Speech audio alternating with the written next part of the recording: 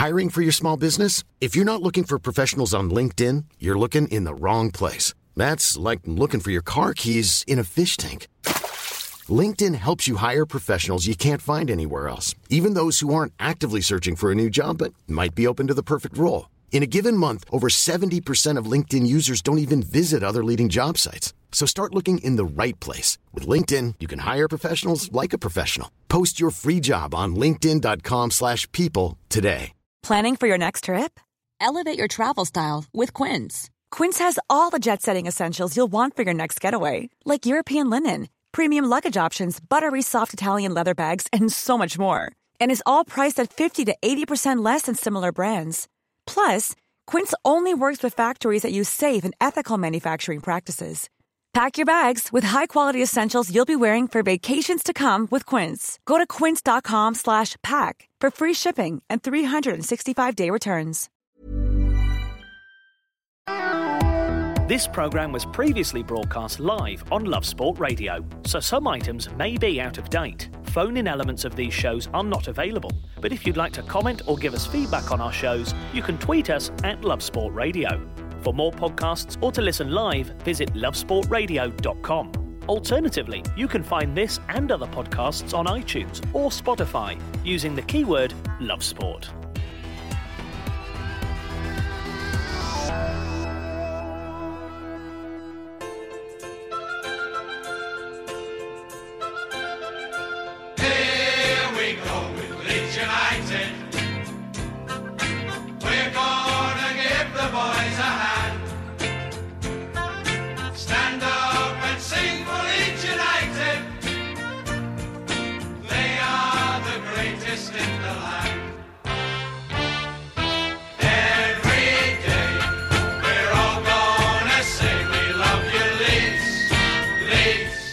Leeds. You are listening to... I really wanted to do that and I got to. Perfect timing. I'm one of you for this evening, for the next hour anyway. You are listening to the Leeds Fan Show with me, Charlie Hawkins, and I'm delighted to say I'm joined in the studio with John McKenzie and special guest Mark Thompson from All Stats, aren't we? And what a show we have tonight. We're going to be talking about those two games because in the Championship, the games come thick and fast. When you get a bad result like you do on the weekend to Charlton, you put it in the rearview mirror. Then you go and beat the only side who haven't lost in the Championship. Sorry, West Brom. That stat on All Stats, aren't we, has gone. That's the only good. I like that's all I can bring to this party, John. From here, it goes rapidly downhill. We're going to be speaking to Josh Schneider-Weiler, who is from the Training Ground Guru podcast, about a chat he had with the Leeds football director today. Director of football. Oh, damn it. See, it went all wrong from there, yeah. And we're going to be doing the listener questions and talking to Stan from the Millwall show, because the Millwall show is afterwards. What a show we have for you this hour. But first, as always, we like to kick it off with a stat. Mark, please take to the floor. Leeds have won 2 of their last 20 games in London. 2. Oh. That's quite something. But I've got more of that. He's got a lot for us. So Bielsa's record in London: played 4, lost 1. Drew 1, lost 3. So he's got 1 point in 4 games. Over the last 5 seasons, played 15, won 1, drawn 6, lost 8. So the last victory we had was against QPR. That was the game where Roof scored a hat-trick. Wiedwald did his wonderful clown impression in the goal. Ball bounced over him about 4 times somehow. And but that was the last one we had. I think that was 2017. That was December 2017. The one before that was the ridiculous 3-0 win against Fulham in March 2015. Do you even remember that? I don't know. Byram scored a header, probably the only header he's ever scored for us. I don't remember Byram, to be honest. There you go. It's been that long. So this is why. So basically, one win a year every 2 years. Is that what we're looking at? So we're due a win. Yeah, exactly. So the last one was 2017. Before that was 2015. Before that was 2013. So yeah, I'm going to have to. What year it is now? 2019. I'm going to have to steal that stat from you to maybe present to Millwall, because I don't think they're going to go into this game with much confidence. No. But maybe if they hear those stats, their favours and their fortunes may change. Let's talk about that Charlton game then, because obviously it's been a horrific time for Leeds in London. That continued. They had the possession, they had the chances, but no points, no goals. Where did it all go wrong, John? Yeah, it's an interesting one. We had a really bad September, really. We were flying before that.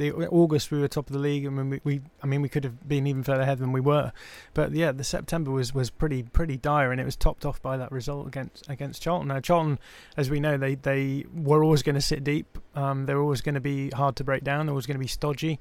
But they weren't. It wasn't that they sat from the off. They did go forward. They had basically one chance going forward, and they took it, and then that was everything they needed to just sit back and make it hard for us. So we didn't help ourselves. It was again another defensive error.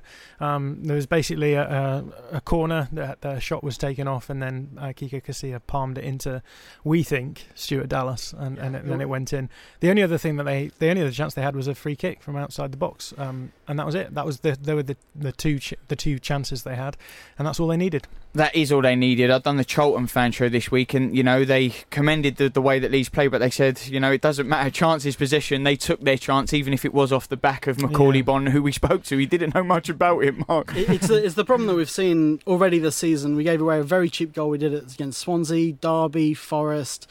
Is another problem that we've had. The only goals we've conceded seem very preventable goals, which is the infuriating thing. I think we've let in 5, is it? Yes, so five. And that's a great stat in itself, isn't it? It's the strongest defence in the league. Yeah. But we're still moaning about the 5 we've let in. The fact is, this is the Championship. It's one of the toughest leagues in the world for a reason, because you've got to go to places, you've got to travel far a couple of times a week, and I mean, you're going to make mistakes along the way. You just need to be able to create enough to score at the other end, and that's where the problem lies. To echo what you're saying, Mark, the Championship is a really tough division. I think it is one of the toughest. 46 games, you can play 2-3 times a week, sometimes, triple headers away, double headers away. You're going to get results like this. A bad day at the office, we can pass it off 1-0 to Charlton. It will happen, but how many times will Leeds look back at results like this when they are trying to get back to the so-called promised land? They're trying to get to that Premier League. How much will results like this, when they are sloppy goals, when they're dominating, are they going to look back and go, this is why we're in the playoffs, not the top 2, or why we fall out of the playoffs? Because it's these results, isn't it, John? I think it will be. Yeah, I think. One thing that we ran on our Twitter account this week was we looked at box shot conversion. So obviously shooting in the box, you're much more likely to score. But in the games where we've dropped points so far, so against Swansea, against Derby and against Charlton, Swansea took 4 box shots and they scored 1. Derby took 3 and they scored 1, and Charlton took 2 and they scored 1. So we've really been quite unlucky. As a stats site, we are always going to talk about sample sizes and making sure that you're not getting carried away with runs of form, because we've seen it with Swansea. We were saying their underlying numbers probably won't stack up to where they end up at the end of the season. But with us, it's been the other way around, and you have to remind yourself: look, no team is going to do that. No, those 3 games, they had a conversion rate of box shots to 33%, and the rest of the league, I think, is about 11.9%. So it's just unlucky, really. Mark, how annoying is it? I mean, no football fan wants their team to lose, but how frustrating is it when you lose, when you have outplayed your opponent? Everyone can take it when, look, we haven't turned up today, we're not at the races, but when you deserve to get something from the game, it's harder. It's a harder pill to swallow, isn't it? Do you know the infuriating thing for me is that we're looking at last season, and we believe we're a better side than we were last season. We've learnt the lessons from last season, and yet we are seeing the same mistakes in the back half of last season that made us fall into the playoffs. So the games against QPR and Wigan, especially last year, we've seen those same things replicated. Just not taking the chances when they come to us, but also teams working out that they channel us wide, then we will continue to go wide and play the game that they want us to play and throw the balls into the box. We have the worst crossing percentage in the league, and they know that they'll have 2 good headers in the centre back, and they'll chuck in the crosses, and then they'll deal with it, and it's not a problem. They can be down to 10 men like Wigan were, and it's not an issue. Well, that's a wider Bielsa issue that he needs to know. I think size, we will come onto it at some point, but he was a solution to that in the first half of last season. We need someone like Costa to step into that gap and be that brain, especially when someone like Pablo is out. Yeah. Well, I wanted to ask, I feel like, could be wrong, and I want to ask you, all stats, aren't we, that Leeds, when they do concede a goal, and it is rare, I feel like it's in the later stages of the game. Is there a stat for that? Because I always feel like last 15, 20, I don't know if that's fair to say, John. It might be 80%, or that might have changed now. It was all but Charlton, right? Yeah, I think it's 4 out of 5. Is that a worrying trend, can you see? Because, to hold on to games or to wait it out, does that fall down to the players, the management side? Because it's quite frustrating, isn't it? It's interesting because actually in the last game, the game that we're about to go, are you liking my research there, John? Yeah, as well, yeah, that's really good. Come on, I'm impressed, mate. In the last few games, we've changed the way that we played. We saw against Derby that after Click missed that penalty, we really dropped off on a high press, and we looked the word that everyone uses with Click, leggy. We looked tired, and interestingly enough, I feel as though when we came out against West Brom and we got that goal, in the latter stages of that game, we looked far more defensively pragmatic than we had done in any other game that I've seen under Bielsa, let alone this season. So maybe we are learning our lessons, and we are saying, if teams are going to do that to us, why not do it to them? Well, let's talk about the game in midweek, because obviously let's put the Charlton frustrating defeat behind us. You did beat West Brom. They were unbeaten up till then. They were better in the second half, but you did hold on a huge 3 points. And I want to talk about the manager, because he's always animated. I felt like it was more so in this game. He was prowling that touchline. He was doing the classic crouching down. This one was huge, wasn't it? And you could tell through the manager. I think he knew this was, especially after Charlton. And Derby before that. And Derby before that. Yeah. Our home form just hasn't been that of a side that gets promoted. Yeah. I think we picked it up in the last podcast that it's very rare you get promoted if your away form is better than your home form. Yeah. And we've managed to reverse that in the last week. It's been great. But I think he was aware that was a big victory, and especially the clinging on. We need a 2-3-0 comfortable coast at home to get rid of the cobwebs, because it's as much in the stands as it is on the bench, and it's especially the way that Derby game, it's still going to hang over as a little bit at Elland Road. It was a game we should never have lost, and the fans, however much they say we've moved on and however well we play, it will be there. Yeah. We know how to throw away a lead. We've done it so much, and we've done it so much already this season. That's the infuriating thing. We also need to come back as well from being a goal behind. That Charlton game was worrying because we were a goal down and we didn't really look like it was a game we were going to win. We might have scraped a draw, but we didn't look like we were going to win it. We talk about control all the time on All Stats, don't we? And that is because that's all well and good when we're able to prevent other teams from scoring. But the problem is, as soon as you lose that first goal, then you don't need to really be controlled anymore. You need to be decisive. You need to be creative, like you were saying as well with Costa and Pablo and losing size. So yeah. Well, last time I was on the show, you presented me with a Patrick Bamford stat that if he carried on converting the chances that he has been, he was going to get 27 goals, I believe. It's not quite happening that way so far. He was trying to claim the goal in the week. He didn't even get that one. It's now been given an own goal. So what's happening with that stat, John? Yeah, well, that's Josh Hobbs' favourite stat, so I'll blame it on him. Yeah, I am too. Let's talk about the managers, because there was no love lost in the week, was there? Yeah, no. I don't know. I think Bilic is. We talked about. He's a bit of a passion merchant, Bilic. Yeah, but I think there's a respect there. Yeah, I think there was respect. I know Bilic apparently went into the changing room afterwards and congratulated Leeds.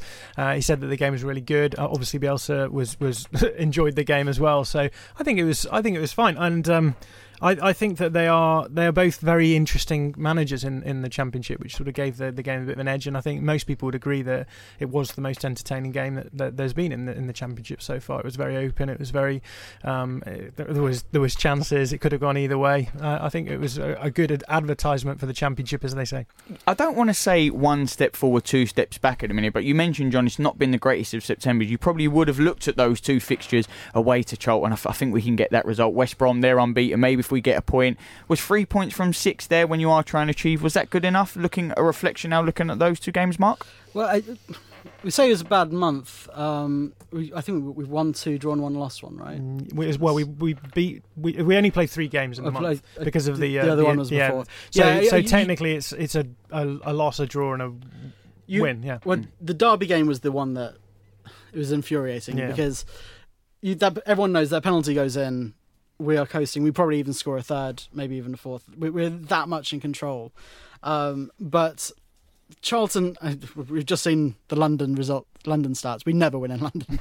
I'm not expecting us that. You'd want at least a draw from that game. We probably deserve the draw. Swansea, you probably deserve the draw as well. But we can't win every game. You can't get points from every game in this league. You just need to be consistent enough across the season. If we could keep up this level of consistency, we will be a top 2 side. Yeah, and minimum top 3. And is there a stat for that?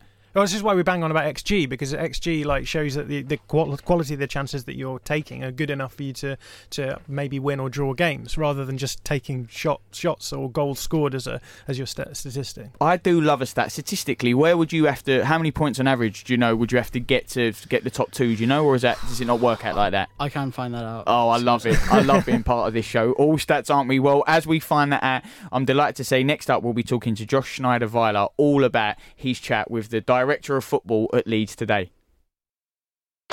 We've all got one, and we're not afraid to put it on display. Our opinions, that is. Share yours now at Love Sport Radio on Twitter, or call us 0208 70 20 558. Love Sport Radio, your fan station. You are listening to the Leeds Fan Show on Love Sport Radio with me, Charlie Hawkins, and I'm joined in the studio with John McKenzie and Mark Thompson from All Stats Aren't We? And you can get involved as well. This is your team, your voice. Tweet us at Love Sport Radio or call us on 0208 70 20 558. But one man we have called, and we're very excited to talk to him now, is Josh Schneider-Weiler from the Training Ground Guru podcast. Josh, a real pleasure to have you on tonight. Thank you for giving us a little bit of your time. We heard you had a very interesting chat today with the Leeds Director of Football. Well, thank you for having me on. It's a real pleasure. And I did have, we had a great conversation with Victor Orta today. What a charming guy, and a man who's clearly really passionate about his football. It just comes through when you talk to him, and he just lights up when he's talking football. Hi, Josh. It's John here. Hi, John.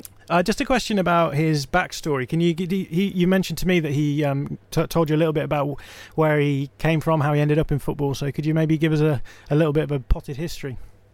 Yeah, so he got his start at Radio Marca in Spain. Marca's the biggest national newspaper, and it was all because a friend kind of recommended him to Radio Marca, and then from there, it kind of took off. He ended up working at Eurosport. And then he got into the football agent. He was a football intermediary. He was a football agent at UFirst, which at the time really specialized with NBA players. And he kind of started the football part of the department. And that's where he met Monchi at Sevilla. And that kind of kickstarted his career because he was representing Juande Ramos and Adriano, left back at the time.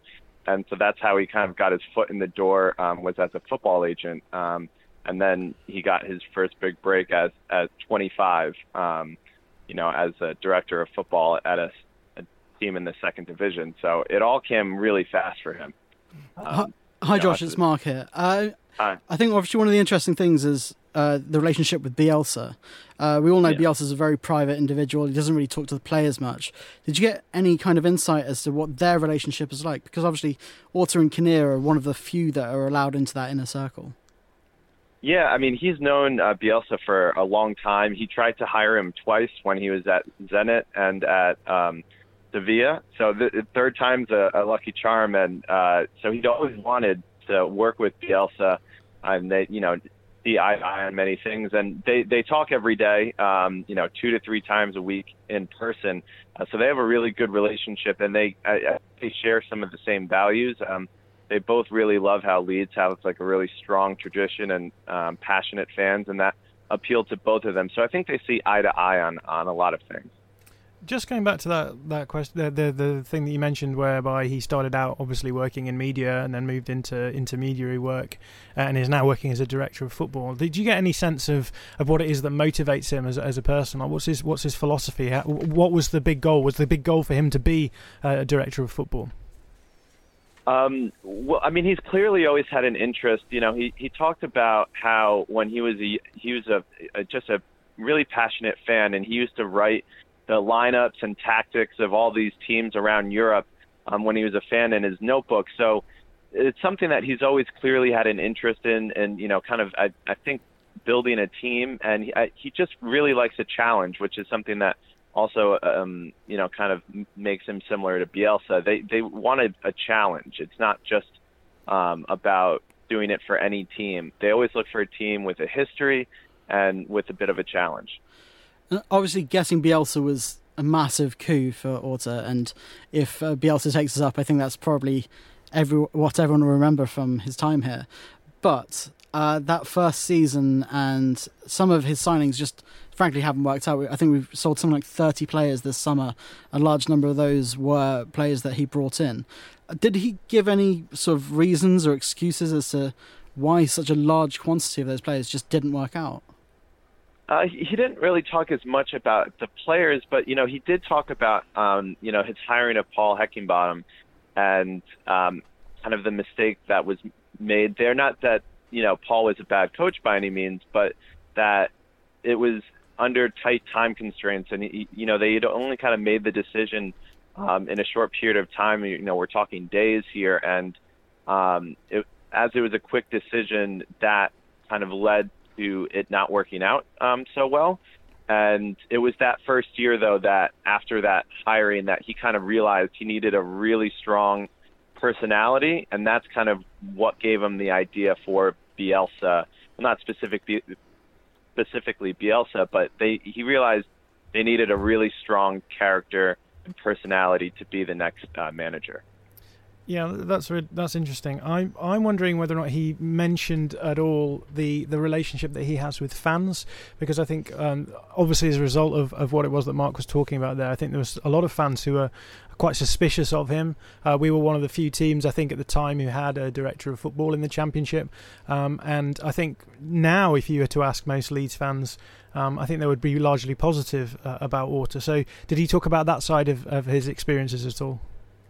Well, I mean, one of the things he mentioned was how just in general in England, a lot of people still kind of, distrust or mistrust the director of football position and how that's changing. And he actually pointed to Stuart Webber at Norwich and was hoping that he would be kind of a shining light for people to, appreciate the position of the director of football.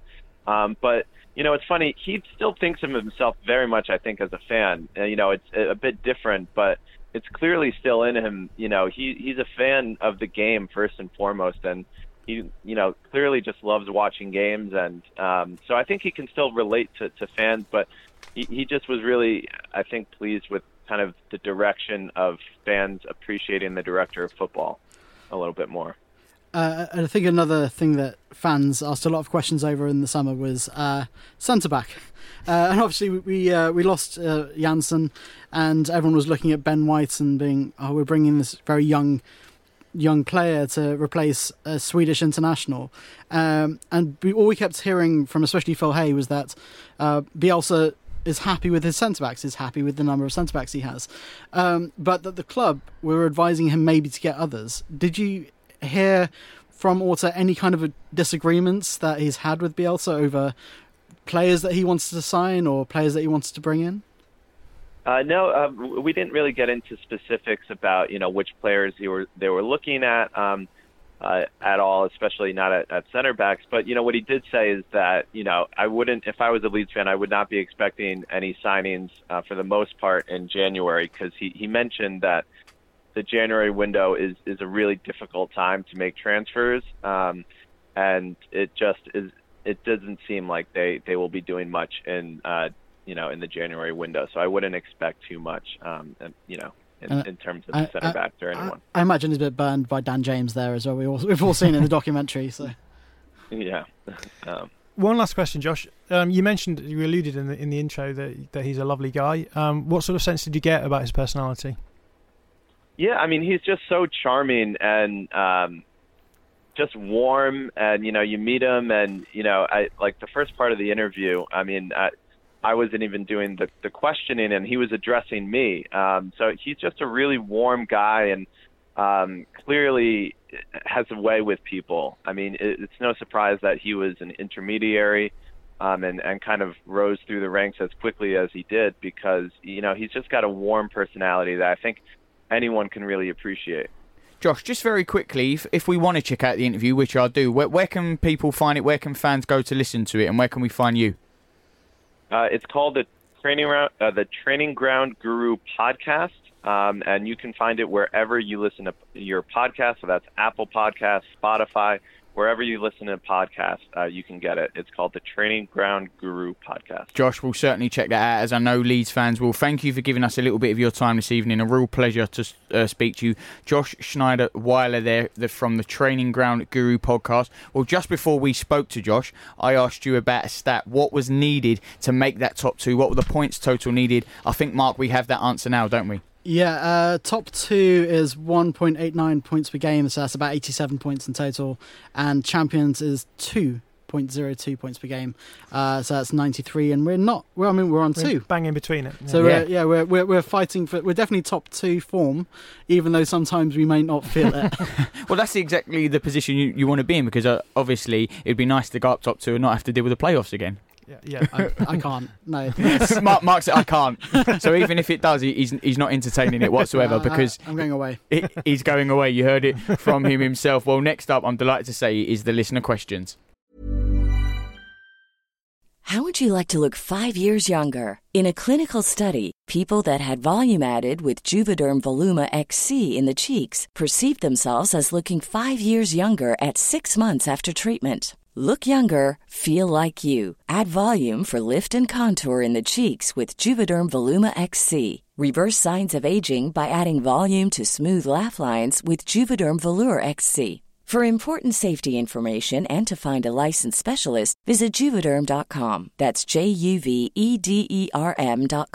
Not for people with severe allergic reactions, allergies to lidocaine, or the proteins used in Juvederm. Common side effects include injection site redness, swelling, pain, tenderness, firmness, lumps, bumps, bruising, discoloration, or itching. There's a risk of unintentional injection into a blood vessel, which can cause vision abnormalities, blindness, stroke, temporary scabs, or scarring. Talk to a licensed specialist to find out if it's right for you. Hey, I'm Ryan Reynolds. Recently, I asked Mint Mobile's legal team if big wireless companies are allowed to raise prices due to inflation. They said yes. And then when I asked if raising prices technically violates those onerous 2-year contracts, they said, "What the f*** are you talking about, you insane Hollywood ass?" So to recap, we're cutting the price of Mint Unlimited from $30 a month to just $15 a month. Give it a try at mintmobile.com/switch. $45 up front for 3 months plus taxes and fees. Promo rate for new customers for limited time. Unlimited more than 40 gigabytes per month. Slows full terms at mintmobile.com.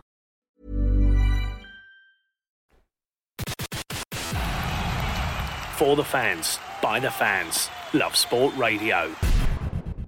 You are listening to the Leeds Fan Show on Love Sport Radio with me, Charlie Hawkins, and I'm joined in the studio with John McKenzie and Mark Thompson from All Stats, aren't we? And it has been a night of stats that I am enjoying. Leeds not so much, because London trips aren't that good at the minute. They're hoping that will change this weekend when they play Millwall. We'll do a little game preview in a moment's time. Now, though, it is another favourite part of the show. It is the listener questions. First one: if Stuart Dallas is our most complete footballer, which member of the first 11 do you consider as our most incomplete footballer?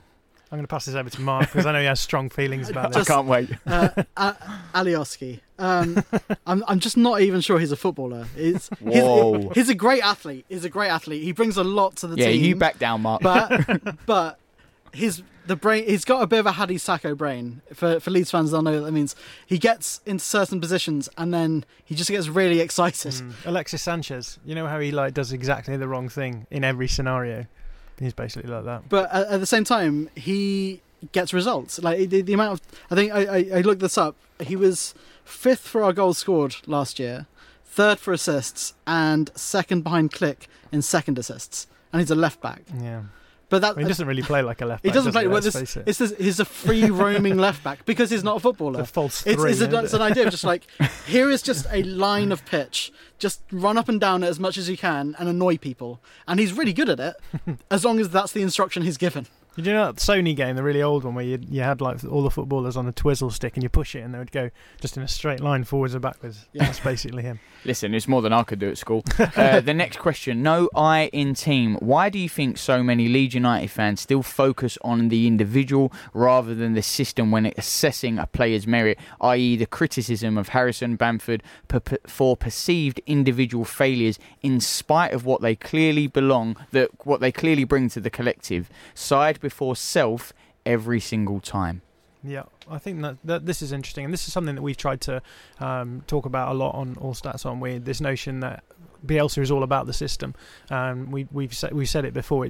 People talk about Plan B as well, but what Bielsa has done is he's owned this system where you can bring in players and play to their strengths. So rather than it sort of being a formation, it is a system. It sort of fluctuates, quite fluid. You can do things with it differently depending on the players that you've got in it, so that you can bring more out of it. But all Leeds fans should know that this squad was basically like lower table before Bielsa came in. So if you're assessing the individuals, then you're always going to be missing out on the strength of what it is that Bielsa does. It is all about that cohesion. It is all about that coherence that you get when you play the team together.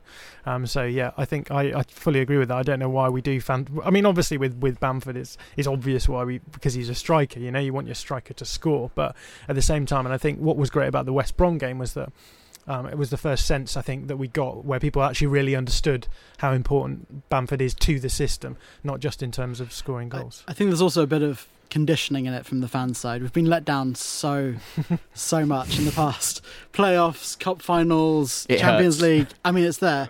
And it's really handy if you have a scapegoat.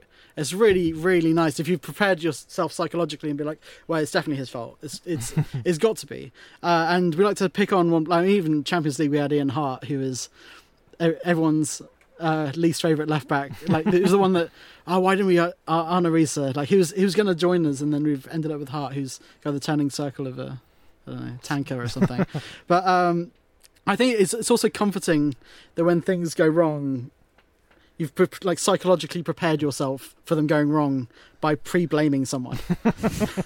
It's really I find it comforting. We do the other thing as well as Leeds fans, which is we look for solutions outside of the actual playing 11. So we're like, well, if we played X, who was on the bench or who is not in the squad at the moment, then everything that all of these problems that we had would be solved. I think every football club does that. Yeah. The running joke is Ryan Edmondson's going to solve all our problems. The 19-year-old who's like never played one game for us. Well, just for all the listeners out there, these questions aren't just questions, they have headers before the questions, and this one is an absolute goldmine. Caught in the middle with Stu.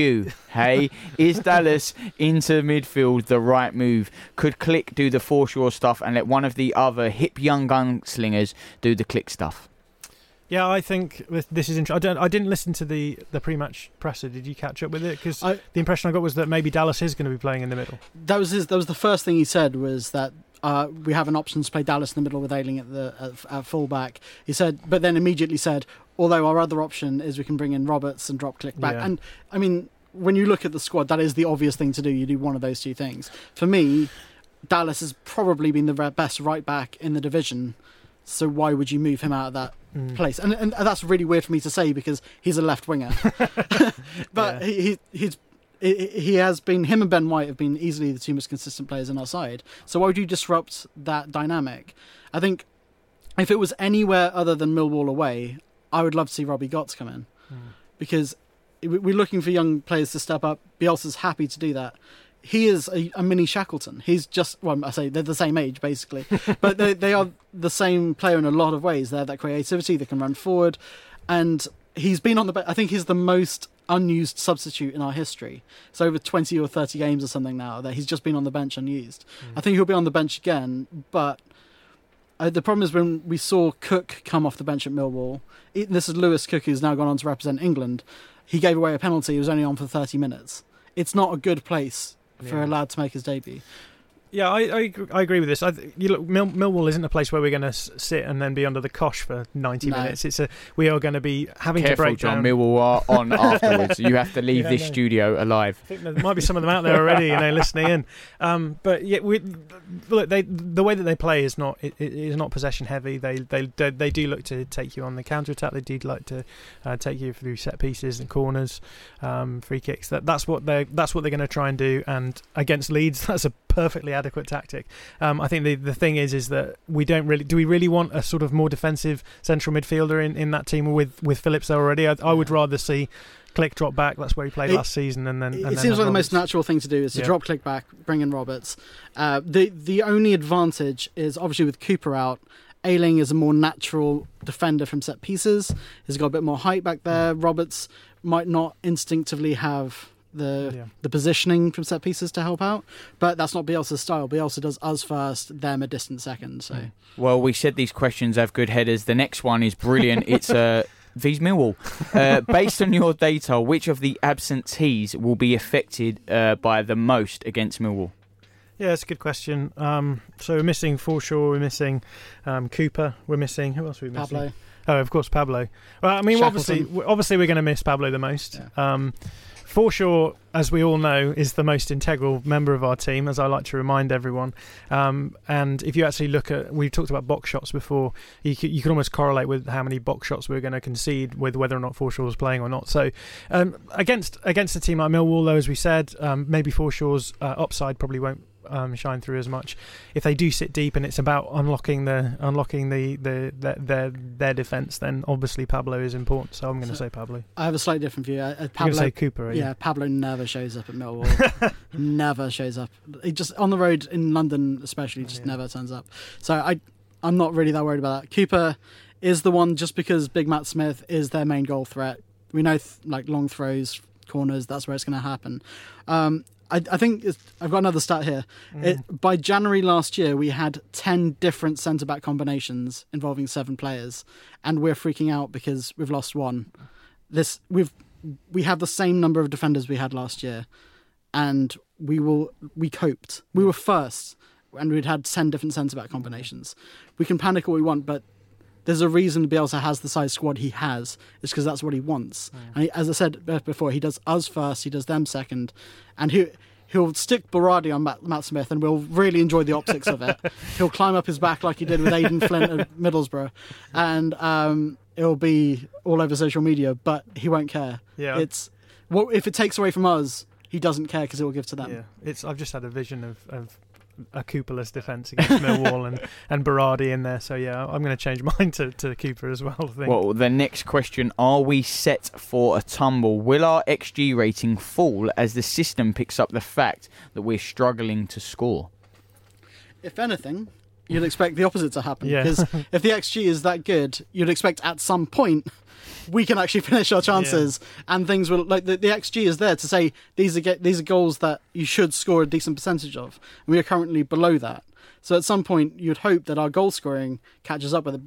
The problem with Bamford is he tends to get 1 and then he'll get 3, and then he'll go through a barren stretch in a game. Won't this is the ridiculous thing. Like, so you always say 1 and 2 for a striker is pretty good. He's got 4 and 10. That's not bad. That's absolutely fine. Yeah. And he did the same last season. He's just infuriating because he misses so many easy chances. But to be honest, if he plays like he did against West Brom, he will do enough for the team to warrant his selection each week, which is incredible considering you've got a guy like Nketiah on the bench who is probably worth 25 million conservative. Ooh, I'm not sure about 25 million. But think about it. Like, he's an England under-21 international. Like, Sancho before he left for Man City was still worth a good chunk. I think Arsenal fans would put it up there. I'm interested to hear how much you would value Eddie Nketiah. How much? Out of interest. I mean, he's a super talent. I think he comes from a super club. And how much is Charlie Hawkins paying? If Charlie Hawkins shelling through his wallet, how much is he paying for Eddie Nketiah? Listen, Mark makes a very good point. You know, English talent is always going to go. The market inflates, doesn't it? Because that's what happens. 25 million, I think, is very, very strong. Because yes, he's a raw talent, but he is unproven. We're hoping he bangs it in every week for Leeds because that's the player that Arsenal wants to come back. But 25 million, when you haven't done it at Premiership level, you haven't got those starts, I think is still quite hefty. Okay, maybe it was it's a bit premature. If he scores 20 this season... Listen, he can easily, the potential. The talk when Abraham was whacking in for Bristol City... That was the numbers being touted around for him. And from what we've seen of him, he can finish. Yeah. It's just trying to... we always have this issue. How on earth do you put him and Bamford in the team without taking away from the team? It's a cyclical thing that I don't think we'll ever... Yeah, it's just really easy. You just play Nketiah and you take Bamford out. I mean, it's that simple. Size is everything. How much of an improvement would Size have made had we kept him based off all of his time with us against his key passes, assists or XG? I haven't actually looked into this, sorry. I'll take that one back. Yeah. But, I mean, what I would say is that actually Saez under Bielsa was not quite so impressive as Saez under previous managers, which is harsh because I think Saez was still useful. The question is, to what extent does a natural number 10 fit within a Bielsa system? And I don't really think Bielsa Bielsa doesn't. I mean, we were talking before about Stuart Dallas. Like, he loves players who he can play anywhere. Like players who he can just solve by putting a square peg in a round hole. You know, he loves doing that. I'm not entirely sure. I'm thinking back through his previous teams. I'm even struggling to think of Payet as the one for me. Yeah, Payet. But even then, Payet didn't really play as a 10 when he played at Marseille. He didn't, but he was that kind of maverick guy who he managed. But we've got Pablo, who's like, it's true. He's like, obviously Pablo towards the end of his career, but that sort of out and out number 10 that we talk about, and I think is a sort of classic position for football fans to want. We don't see quite so much of it as we used to, but I also think Bielsa, he likes his teams are all about movement. Being creative through movement rather than being creative through sheer talent. If you're requiring someone to be sheerly talented to get by, then you're missing the point of a lot of the tactics. One of the problems is obviously we shape our team based on the players that are playing. But I've got some stats. So Saïss did end 3rd in our second assist table and 5th overall in our assist table. Bearing in mind he barely played from October. Yeah. So he was a huge impact at the start of the season, and then there's a period after October where he came in and out of the side, and frankly there was already issues going on at this point as well, so it is unfair to judge him on that, I think. The problem is that he when Bielsa came in, Saïss was the top dog, whereas Payet is a player that Bielsa made top dog. True. And there's a big difference there, because Bielsa is, as we said about the collective, everyone has to fit in and do the right thing. So when Saïss was on form, it was incredible. He could unlock defences like no other, and probably was one of the best at it in the Championship for the first couple of months of last season. The problem is when he didn't do it, Bielsa's team can't carry passengers. We just can't. I mean, we see that with Harrison. He gets whipped off at half time. Yeah. Well, they were your listener questions. If you did send them in, thank you. We really appreciate it. I know they do at All Stats, aren't we? Next, though, we do turn our attentions to the game on the weekend. It is Millwall, and I'm delighted to say we will have a very special opposition preview. This is Love Sport. You are listening to the Leeds Fan Show on Love Sport Radio with me, Charlie Hawkins. Delighted to say I'm joined in the studio with John McKenzie and Mark Thompson from All Stats, aren't we? We have a stat, and I'm delighted to say now we are also joined with Stan Godwin from the Millwall Fan Show. We're doing a little crossover here of sorts, a transfer, an early January transfer window to talk about the game on the weekend. Stan, it's a real pleasure to have you in the studio. Stan, just before we get your thoughts on the game on the weekend, I've got a stat for you. Well, Mark's got a stat for you about Leeds and how they perform in London, which might make you feel a lot better, please, Mark. Not well. Last 7 games against Millwall, we've won 1. Drawn 1, lost 5. Yeah, well, you see, you see, when your record, when you come to us, right, your record has not been good for whatever reason, right, and because our lot get up for it. I mean, I remember when we got back in the Championship, and our first home game, or not, it was when we played you at home. One of our blokes said he had a banner there. I mean, how he got it in the ground, I don't know, but he had this banner, and it said, "I bet you're glad to see us," and all this sort of thing. And no, I mean, they just, this thing with Leeds goes back to the 80s, right? And they just love it. I mean, they're reveling it tomorrow. Well, they love playing you. They certainly don't like playing in London. It's a very they've got a terrible time in London of late. They obviously lost to Charlton recently, Stan. That was a surprise, I must admit. It was a surprise, but obviously you're managerless. We're going to talk a lot more about that on the Millwall show, so please stay around for that. But Stan, just on the game itself, and you are a manager, Dan, what are your thoughts going into that one? What should Leeds be worried about Millwall? Everything. And I say that because, I watched Millwall the other night. Yeah. I watched them last Saturday. Right, and tomorrow's game, in terms of performance, will bear no resemblance to them 2 games, because the moment we kick off, and it's got nothing to do with Harris, but because it'd be the same even if he was there anyway, right? Yeah. From the moment they kick, if for example you kick off tomorrow. From the moment you kick off, their blokes are not going to get a moment's peace. Yeah. Because to be fair, we know Leeds are a good side. I mean, it's mind-blowing the fact that they've been there, 3-4 years? They've got near the end and still can't get out of the division, right? But our lot won't, our lot will not give them a moment's peace. Well, John, Mark, do you want to ask any questions about Millwall, the game this weekend? Well, Neil Harris was one of, obviously, the big cheerleaders for you guys. Whenever we played you, the week run into those games, he'd always drop something to wind our fans up and get your fans going. So you don't think that's going to affect it at all? No, because if it was other clubs, it might have been. But as I say, Leeds. I mean, for example, let's say he was still there, but he'd been in some indiscretion, and they sort of said, "Oh, well, you've got to stay up in the director's box," for example, right? I mean, it would have made no difference in terms of what would happen on the field, because our lot will be up for it. Well, let me ask the Leeds then. Do you feel like this is a good time to be playing Millwall with no manager, or the wrong time? Because sometimes you hear it when a manager has left. It can have a good effect, a positive effect on a team. Because, like Stan said, they get up for it. Millwall won't need to be getting up for this game. They will be. Is it the right or wrong time from a Leeds perspective? I have to say, my first thought when I saw Neil Harris had left was, "Oh, that's good. That's like a positive thing," because his face and his actions on the bench he was always like a cheerleader. He was always like calling everyone on, pushing everyone forward. I mean, even before he was a manager, he was causing us problems. Yeah, exactly. So it's not, we're not upset about it by any stretch. But as I said, we never go to Millwall, and I think we're going to get a result. Yeah. That's if we get a draw, I'm happy to get it out of the way with, get a point, move on, because it's a horrible place for us to go to. I think even the game we won, we conceded a penalty in the last minute, and you hit the bar. So we have to luck something out of it. Yeah. I'd like to think that we've learned from some of the. We know it's going to be a tight game because it always is with Millwall, but maybe we've learned something from our bad results so far this season. Well, let me ask the same question to you, Stan, from the Millwall perspective. The first game without Neil Harris. Are you glad that it is Leeds because it's the players that they're going to be up for it anyway, or would you have liked to face a different opponent this weekend? No, I mean, it is what it is, right? I mean, all right, Neil Harris ain't going to be there, and then we have to deal with that, right?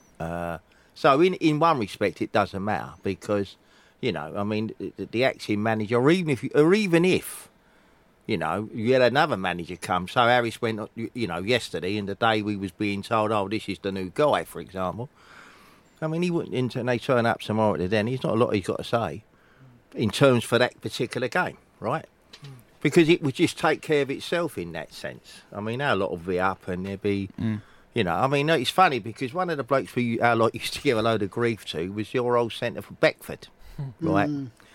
And I used to like Beckford, and I got a lot of time for him because he copped it. Now, I don't know what used to be said. I mean, I heard some of what was said to him. Whether anything else was said to him, I don't know. And if it was, he kept it to himself, right? And I said to some bloke one day, I think it was Nick Hart, funny enough, I said to him, we were due up and he was there, and I said, we're going to pay. I said, so we're all giving this abuse. I said, but, one day he's going to turn it on your head, and because what happens on that day, he scores 2 goals, doesn't he? Because he's running around the pitch with his hands up. I mean, if you dish it out, you've got to take it, haven't you? Of course you have.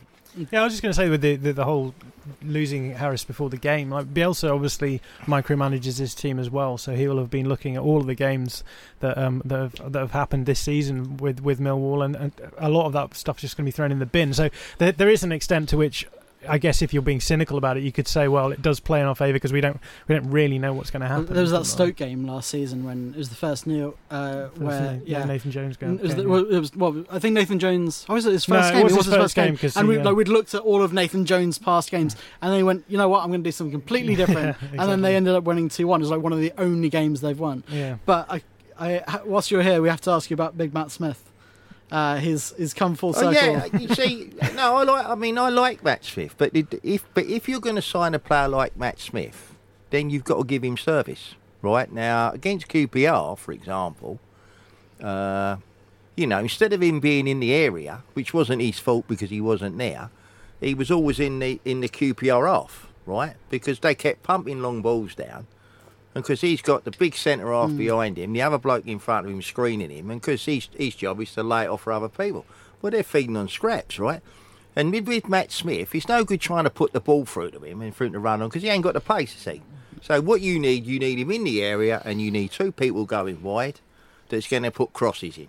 Can you keep him in your half for the entirety of this match, please? Well, I don't. I think he's going to be. Well, I mean, I think he'll be revelling this tomorrow. No, he will. Well, he was unlucky because he signed his contract and then we sold him to Fulham straight away, didn't we? Yeah. Well, Stan, we're going to hear more of your thoughts on the game on the Millwall Fan Show, but as you are the opposition preview, what is your score prediction for the weekend? Oh, I think we'll win 2-1. Ah, I love it. Of course you do, Stan. Millwall 2-1. That is not what they want to hear. Compounding them London troubles for Leeds. John, it is your turn to reply. What is your score prediction for the weekend?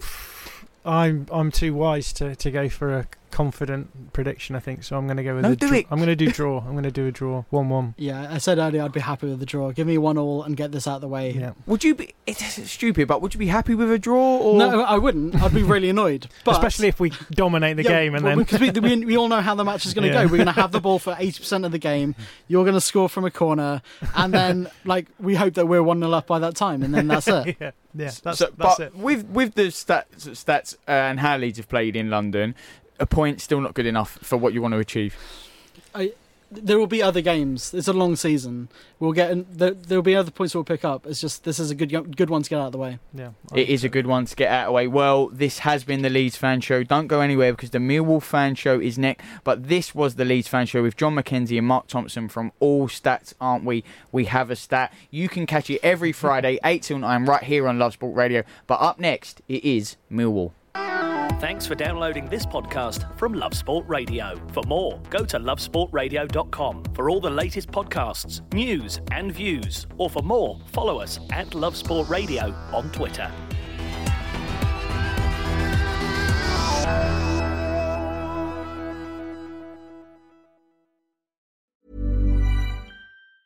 Mom deserves the best, and there's no better place to shop for Mother's Day than Whole Foods Market. They're your destination for unbeatable savings, from premium gifts to show-stopping flowers and irresistible desserts. Start by saving 33% with Prime on all body care and candles. Then get a 15-stem bunch of tulips for just $9.99 each with Prime. Round out Mom's menu with festive rosé, irresistible berry chantilly cake, and more special treats. Come celebrate Mother's Day at Whole Foods Market.